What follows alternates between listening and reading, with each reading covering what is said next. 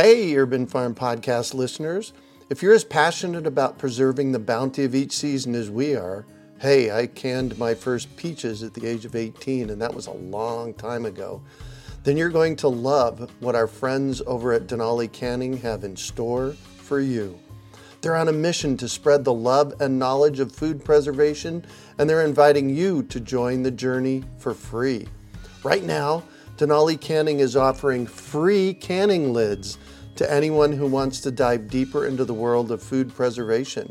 Yes, you heard that right, absolutely free. It's the perfect opportunity for both seasoned canners and those curious about starting. Denali is about quality, reliability, and supporting the canning community, ensuring that you get the best results every time you preserve. So why not give it a try? Visit denalicanning.com/free to claim your free lids and start your preserving adventures today. That's denalicanning.com/free.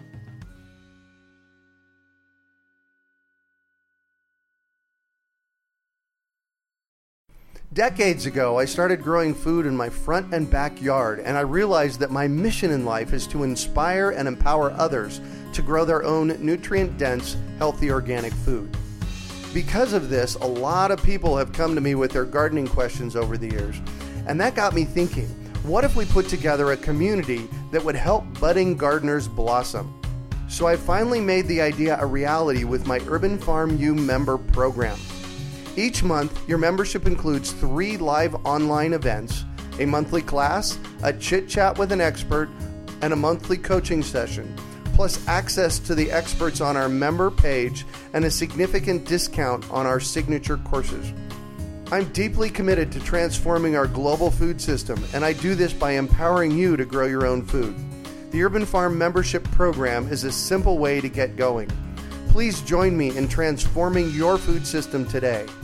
To learn more, go to urbanfarmmembership.org or text membership to 33444.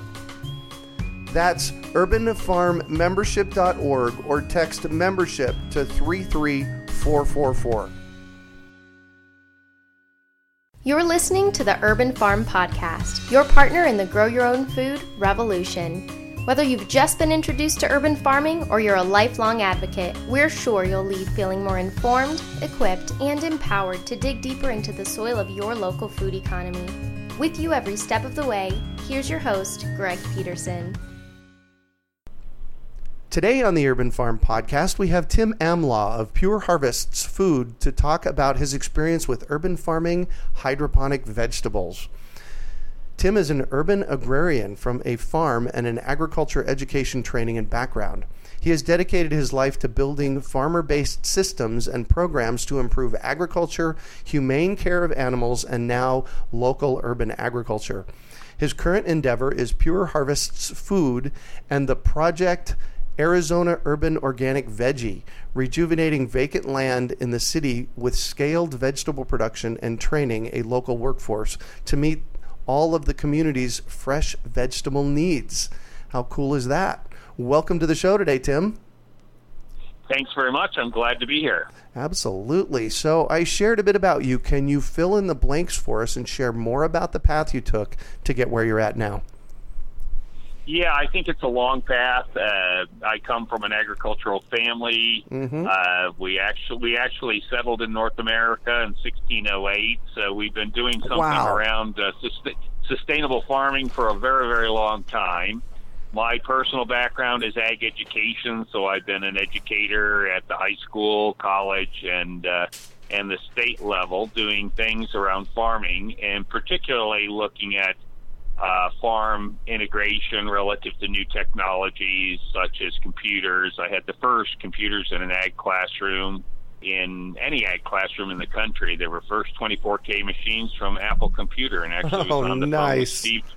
Yeah, I was on the phone with Steve Jobs weekly talking about how computers were going to be the future, and I'm not sure I believed it at that time. That was probably a stupid decision on my part, but I certainly utilize them. So, you know, I've always looked at technology as being the way agriculture will always see continuous improvement. And that's really what this project is all about. Pure Harvest Foods was founded a couple of years ago, and it really came out of a concept that I felt was a little challenging in our current systems of production, where we were really putting a lot of chemicals into our production systems, a lot of pesticides, a lot of herbicides, in order to have the abundance of food that we certainly enjoy.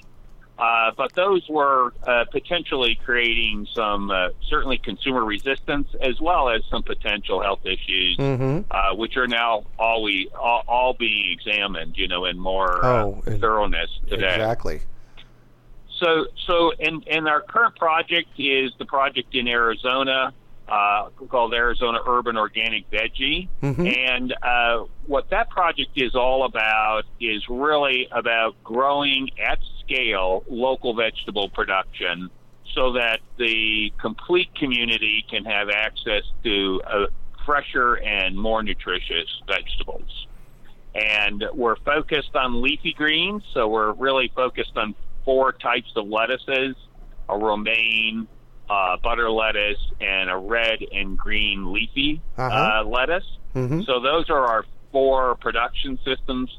But our current system that we're ready to deploy in the Phoenix area is we'll roughly produce about 7 million heads of lettuce per annum. Oh, wow. So it's pretty scaled production, but it really is geared to that underserved and food desert populations of Phoenix, so that they can have access to, I think, a better product. Right. And that's kind of one of our underlying terms that we use: better farms for better food. And we just think that that's part of the new growth in local urban farming that's going to take place all over the country, and this is our initiative into that sector.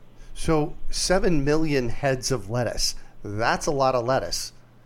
That's a lot of lettuce. That's a lot of lettuce, but it's, in reality, probably, local.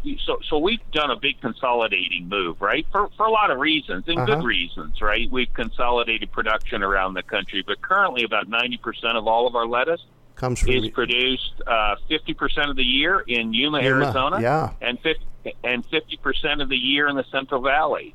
Those California. production systems are. Yeah, those production systems are coming under challenge right now because of water and heat, the outside environments.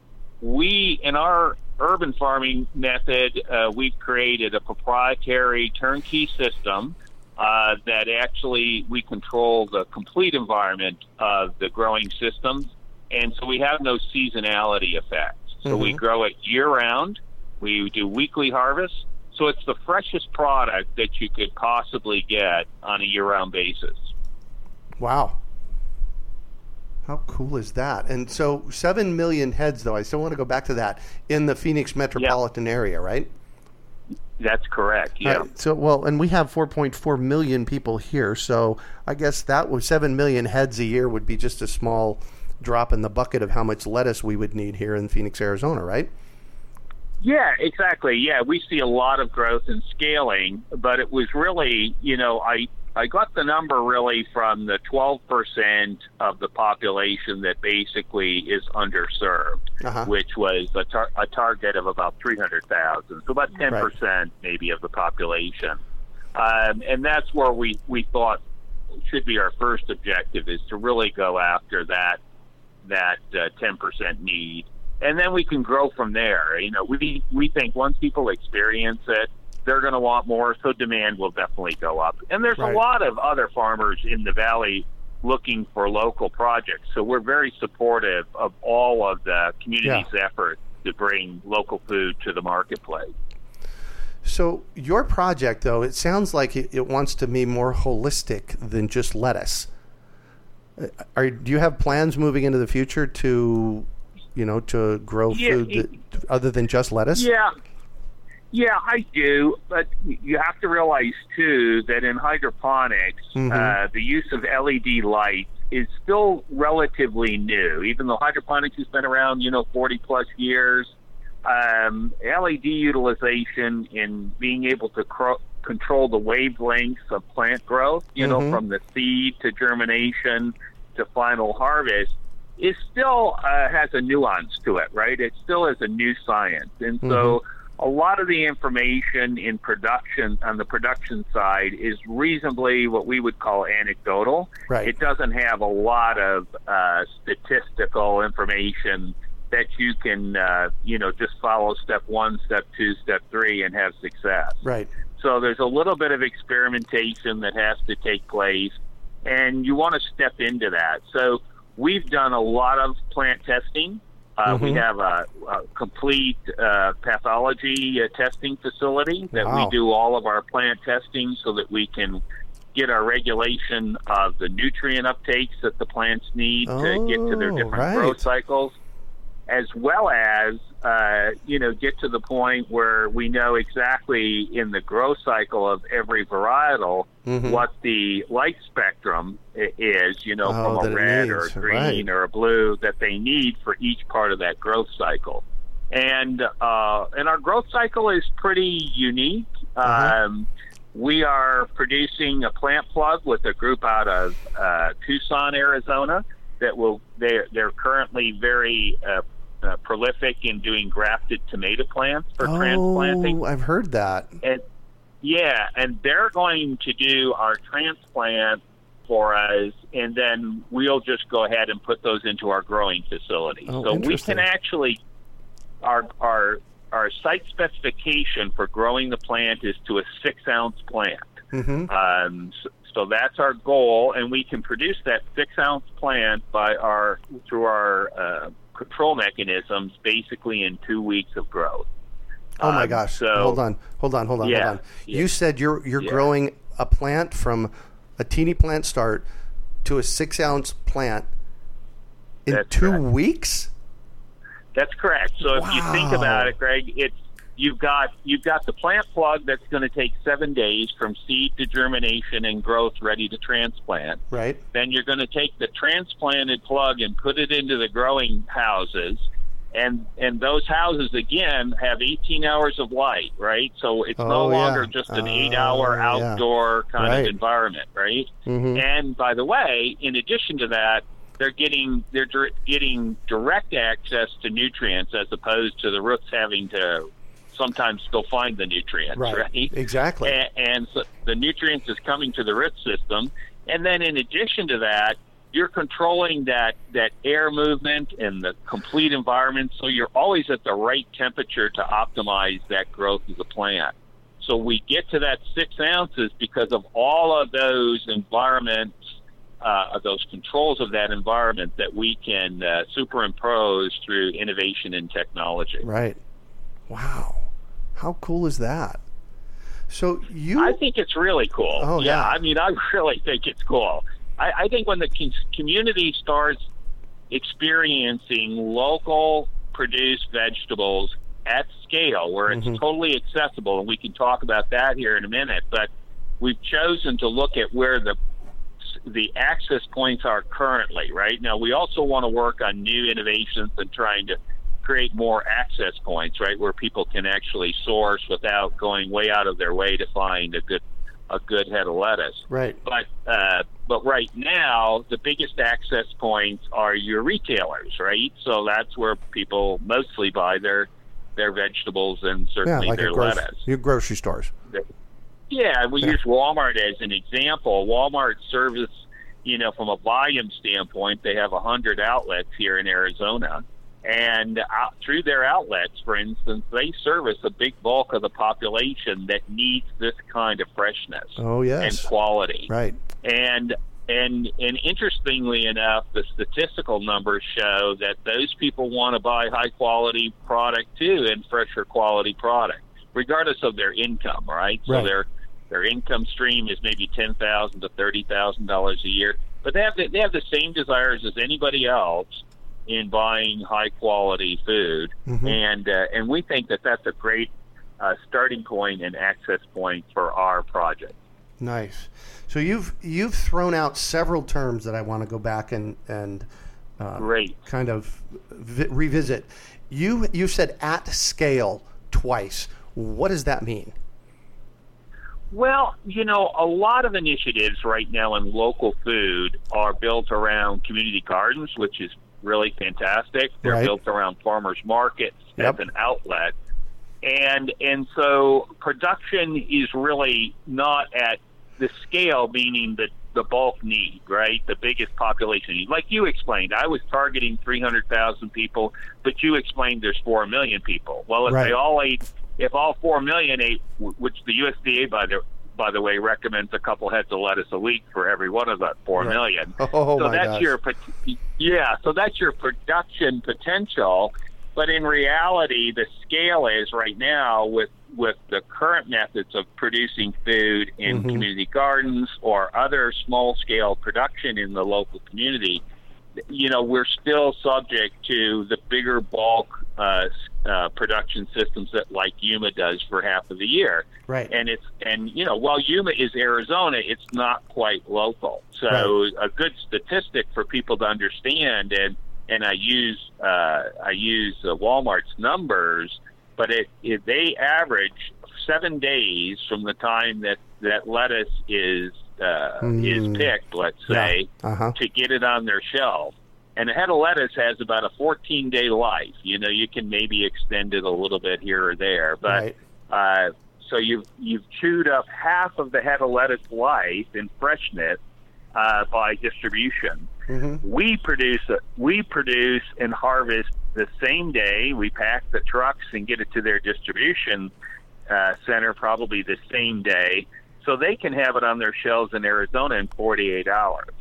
And that's unheard of right now. And we think that freshness is going to add to that consumer enjoyment of the product. Let's face it, people eat food to enjoy it. They eat it also because they need it nutritionally, but they also, if they don't enjoy it, they don't eat it and they waste it, right? Right, exactly. We know this.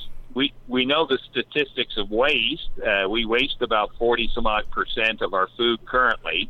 Now, that's through all the systems of assembly and distribution and consumption. Right. But literally, we think this really cuts down on waste. It's the most sustainable production system. We use 10% of the water that a typical head of lettuce in a field crop production like Yuma would produce. So we think it's going to be better for the sustainability and water utilization in the future. Because we have such a short cycle of basically 2 weeks to harvest, we don't use any pesticides, and because we have no organic matter, we don't use any herbicide. All right, so it's completely herbicide and pesticide-free product, and we think that's going to be an added benefit that the consumers are going to enjoy. Yeah, think? And yeah.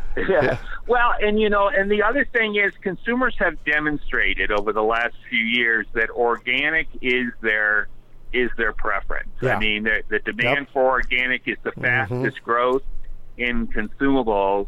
And, the organic process is somewhat complex. It's opening up now, to hydroponics. There's some discussion about it, of whether or not we want to continue to leave hydroponics with an organic certification. But we think that argument through good science will sustain itself, that it should be considered organic, as long as your nutrient ingredients for the plant are from an organic source. And that's important. And as long as you do that, there are you do get all of the microbacterial activity within the root system in a hydroponic NFT system. So you actually are not foregoing any of that, which is then the argument that you don't get the same as you do if you put it in the ground because of all that different natural bacterial components that are in the soil. But you actually get that. You get that in hydroponics. There's some real interesting new publications out that talk about that at length. Yeah. So we think that having that fresh access is really what consumers want. I mean, they want to experience a really tasty head of lettuce, a tender head of lettuce, and something that gives them an eating experience when they sit down and make their salads for their families or their friends. So we just think this is going to improve that. So it also brings a better nutritional profile to all those people that will have the access to it. Yeah, so that's kind of the road I wanted to go down next, and that's, you said you're getting the lettuce or what you're growing from basically from the farm to the store in 48 hours. Why is that important? Well, it's significant, right, from the freshness standpoint. So nutrients, for instance, so all products that you harvest start when you basically take the plant. So let's assume that most lettuce, you trim the roots off, right? So the minute you trim that roots off, you start what's considered a natural oxidation and enzyme activity in that plant. Yes, of course.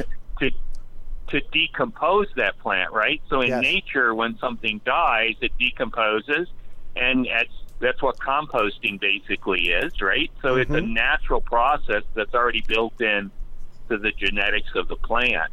So that's why you get your life expectancy of the plant at around 14 days. Again, like I said, you could extend it here or there. Right.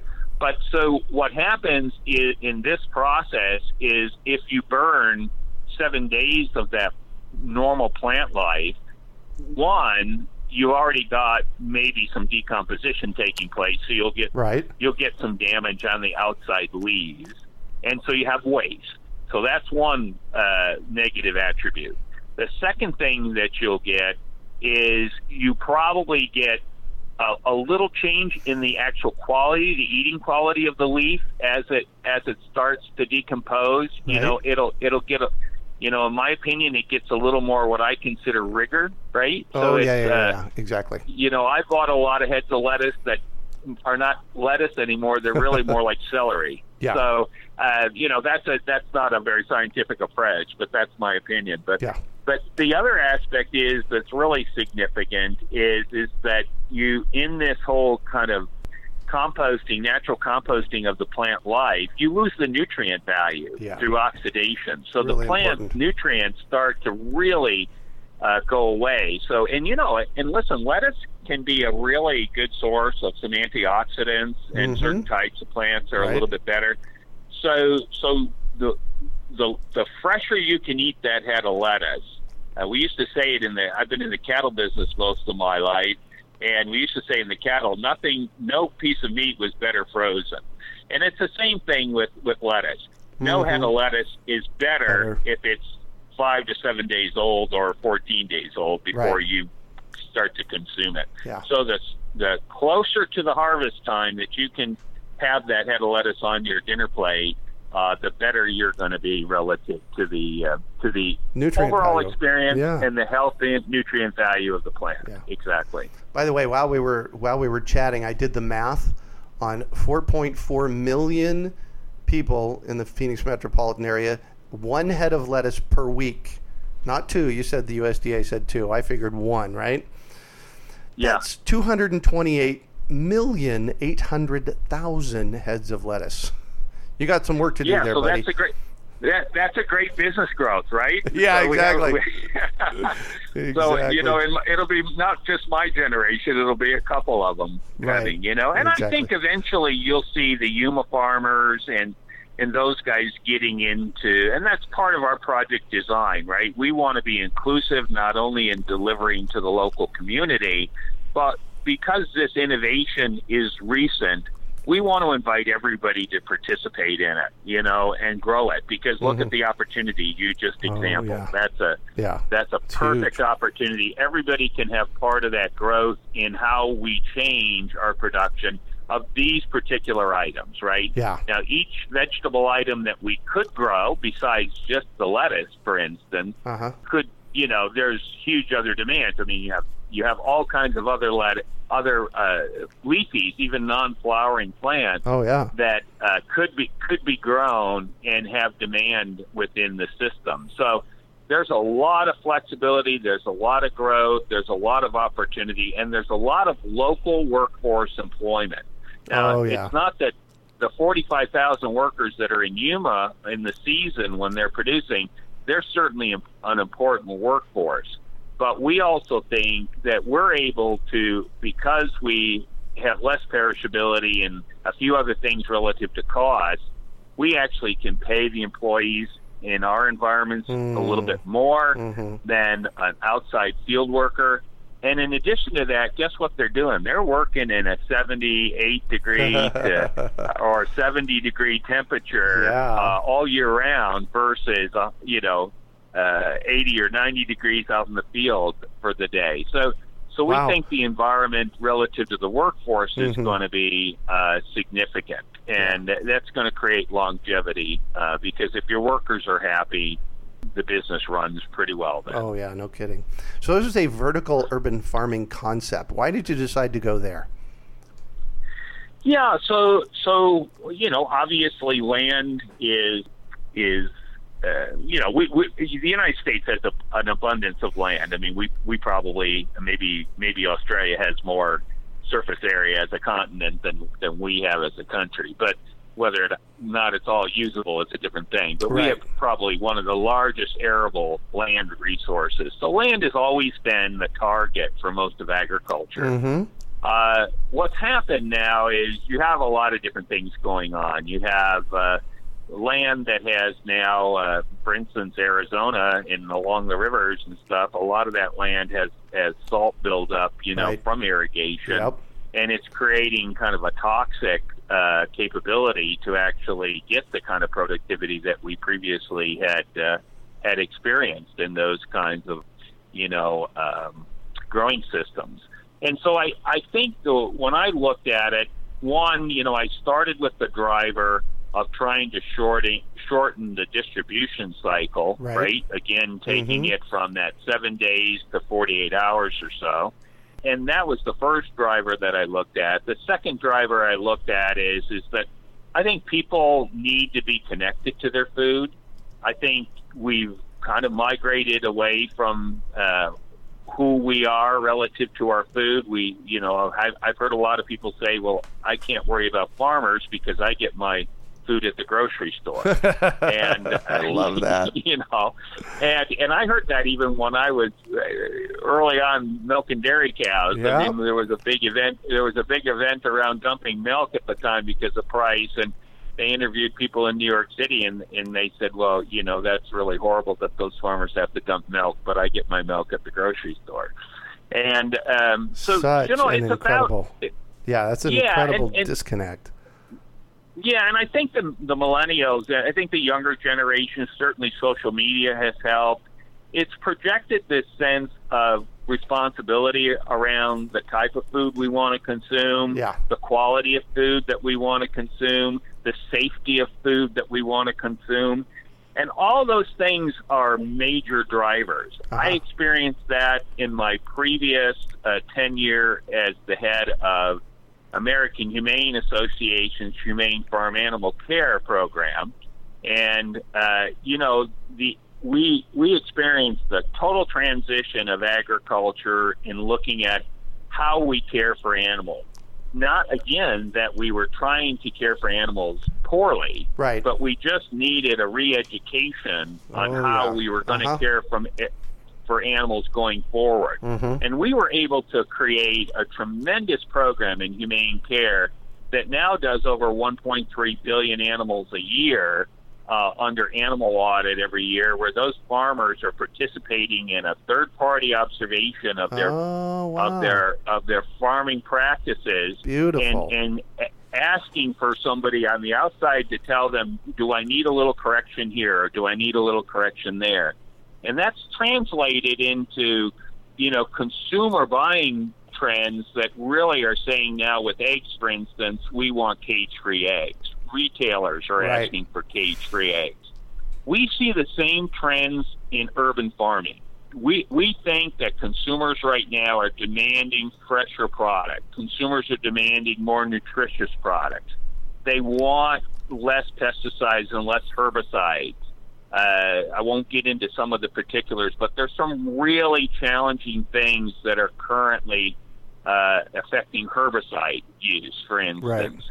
And so consumers are really saying, when it comes to our food, we want pure food. We want just the food. You grow it, you harvest it, you put it on my plate, i.e. our name of our company being Pure Harvest. Right. Every harvest we do is going to be pure, and so it's going to be raised with the best organic nutrients under the best lighting conditions for the plant's humane environment, basically, giving the plant the best ability to express its genetic makeup as a plant, and then harvest it without any additions to it and bring it to the consumer. And we think that's going to be a trend that's going to continue across the board, all of agriculture. Oh, yeah. Yeah. Plus, we put it right in the middle of the city, and it's there to harvest and get to people right away. Yeah. And, and the nice thing with us is I deployed the largest amount of video monitoring in the animal production side of agriculture. And we're going to have video monitoring in our production system, so you could go online and watch a head of lettuce grow if that excites you. So, there you go. But huge transparency will come with the system. You'll know everything we're doing. That would excite me if I could watch it in super fast motion, Yeah, exactly. It might get a little boring to watch it over 2 weeks. So I'm going to shift on you, and I'd like for you to talk about a time you failed, how you overcame that failure, and what you might have learned from it. Yeah, so, being 63 years of age, I think we all have our challenges in life, and some have been, some of our adventures have been successful, some have not. Oh, yeah. I think my biggest disappointment in life is I helped discover basically the control mechanism for muscle growth in all mammals, and particularly in cattle. And we were launching a vertical program, much like the vegetable program, but it was right at the time when the S&L crisis hit. Oh, yeah. And in all startups, the biggest single issue on a startup enterprise is undercapitalization. Yep. And so we hit at a time where my business partner at the time had a big loss due to the S&L, and he couldn't fund the final constructions of our processing facility. And we ended up having to close that whole project down. We lost many millions of dollars, and that probably was my biggest disappointment, because it was really well thought out. It was ready to go to market, but we just, outside circumstances around capital, just stopped us from getting there. Fortunately, with this project, we have we've been working hard really on capital formation, and we've created a really good capital pool, and so we're ready to go to market here soon. We'll probably be in market starting the 1st of August. It'll take us about 12 to 15 weeks, and we'll be in the marketplace. Wow! So that's like right now. Right around the corner. Right around the corner. We're excited. Yeah, this is a very exciting time. We're very excited. Fantastic. So your takeaway then, I hear your takeaway from that, and I'll put it in quotes, failure, was to be more financially sound up front, because it sounds like this project is funded and you're ready to go. Yeah, I think that's, if I can tell you anything I've done, this project's evolution has been about 2 years now here in Arizona. And the biggest part of that time that I spend is capital formation. And it's been a hard thing to sell, to be perfectly honest, even though it may be logical to you and it may be logical to me and maybe 90% of your listeners. When it comes to capital anymore is really just interested in what's my return, what's my risk, and how soon can I get all my money back. So, you just have to redesign your thinking to deal and respect the capital you're bringing into a project. And there's been some failures in hydroponics. Just recently, for instance, as the market starts to mature, there was just a $22 million failure in San Francisco. There was a $15 million failure in a project in Atlanta just the other day. And there's many more failures. And so, you always have to be in agriculture. It's always, we get used to, I've been in ag all my life, so you get used to boom and bust relative to revenues. Right. But one of the big things with agriculture is don't be underfunded if you're in agriculture. Get well funded. So you're right. That's my takeaway. Yeah. So what do you consider your biggest success? I think my biggest success probably is American Humane's. I brought all of my knowledge into that nonprofit and worked with a phenomenal team I was able to put together there. And again, the organization provided all the seed capital to develop the audit program. That audit program started when I took over with about 1 million animals under about a 40-page paperwork audit on each farm, and about 120 days for corrective action reports to go back to the farmers, which I said to everybody, my God, the birds will be dead by the time we get them, tell them what they need to change. And we changed all that so that now they do corrective actions almost immediate on the exit interview. And today, 8 years later or so, that program does 1.3 billion animals under animal audit, and from 1 million animals only 8 years ago. Nice. So, I take a lot of credit in the vision and the design and the early management of that company, or that project, that division of American Humane. It's a great organization, and so we kept to mission. But I really, I would say in my career, plus my teaching career, I think I made great strides early on in teaching, and probably the software development that I did and the training curriculums that I did around computer use. But there's been a lot of great times in my life. I can't complain about any part of it, even the failures for that matter. Yeah. So what drives you? Yeah, I think my drive is, I've been in agriculture all my life. I'm 63 years old.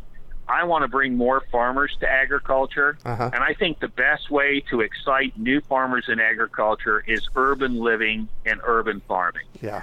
So if you can allow farmers to be involved in agriculture, and I think it's right across the board, where you have more farmers involved and engaged in producing the food they eat and their neighbors eat, that's what drives me every day, bringing more good food to the community that is consuming it. And, we're growing to 9 billion people by 2050 is what they're telling us. And over half of them live in the cities. That's a lot of mouths to feed. Yeah, exactly. You're exactly correct. That's where all the action is. Yeah. And for good reason, right? Everybody wants a cell phone. They want to go out to a bar on a Friday night or whenever. Right. And, they want a life that's a little less committed as the old, I grew up on a farm, right, out in the countryside. Yeah.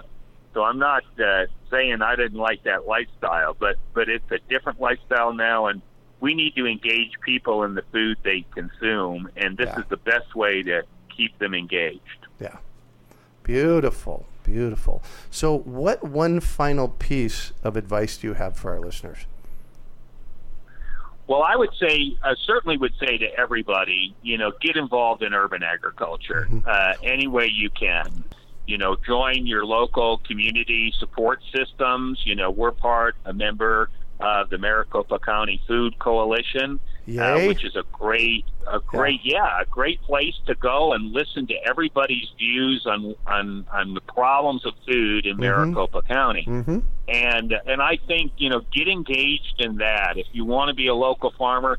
And certainly, you can always contact us. We have single growing systems with one complete turnkey unit up to the 7 million head a year facility. So we've got any scale you want, and we would invite anybody from any community, from your listeners, that's interested in local food. We can give them the most efficient system going and help them to get started. But get involved in urban agriculture. That's the future of our agricultural production. And it's, again, not that we're going to still not have to have field crop production and grains and all the rest, but there's, in this category, there's just a lot of need for it. As you explained, we've got a lot of growth ahead of us. Yeah, that is for sure. Well, thank you so much for joining us on the show and sharing your experience with us today, Tim. It's been a treat getting to chat with you. That's great, and you can always get a hold of us. Perfect. At Urban Organic Veggie urbanorganicveggies.com. Perfect. And an email address, or just go there? info@urbanorganicveggie.com. Perfect. Excellent, excellent. Well, thank you for all your great information. And that's it for today. Thanks for joining us on the Urban Farm Podcast. Decades ago, I started growing food in my front and backyard, and I realized that my mission in life is to inspire and empower others to grow their own nutrient-dense, healthy organic food. Because of this, a lot of people have come to me with their gardening questions over the years, and that got me thinking, what if we put together a community that would help budding gardeners blossom? So I finally made the idea a reality with my Urban Farm U member program. Each month, your membership includes 3 live online events, a monthly class, a chit-chat with an expert, and a monthly coaching session, plus access to the experts on our member page and a significant discount on our signature courses. I'm deeply committed to transforming our global food system, and I do this by empowering you to grow your own food. The Urban Farm membership program is a simple way to get going. Please join me in transforming your food system today. To learn more, go to urbanfarmmembership.org or text membership to 33444. That's urbanfarmmembership.org or text membership to 33444. We hope you enjoyed today's episode of the Urban Farm Podcast. Remember to listen 3 days a week for tips, advice, and resources to help you on your journey with urban farming. You can find us on the web at urbanfarm.org or send us an email to podcast@urbanfarm.org. In the words of Vincent van Gogh, great things are done by a series of small things brought together. Be encouraged that with each lesson learned and skill developed, you are one step closer in the direction of your dreams. Hey, Urban Farm Podcast listeners. If you're as passionate about preserving the bounty of each season as we are, hey, I canned my first peaches at the age of 18, and that was a long time ago, then you're going to love what our friends over at Denali Canning have in store for you. They're on a mission to spread the love and knowledge of food preservation, and they're inviting you to join the journey for free. Right now, Denali Canning is offering free canning lids to anyone who wants to dive deeper into the world of food preservation. Yes, you heard that right, absolutely free. It's the perfect opportunity for both seasoned canners and those curious about starting. Denali is about quality, reliability, and supporting the canning community, ensuring that you get the best results every time you preserve. So why not give it a try? Visit denalicanning.com/free to claim your free lids and start your preserving adventures today. That's denalicanning.com/free.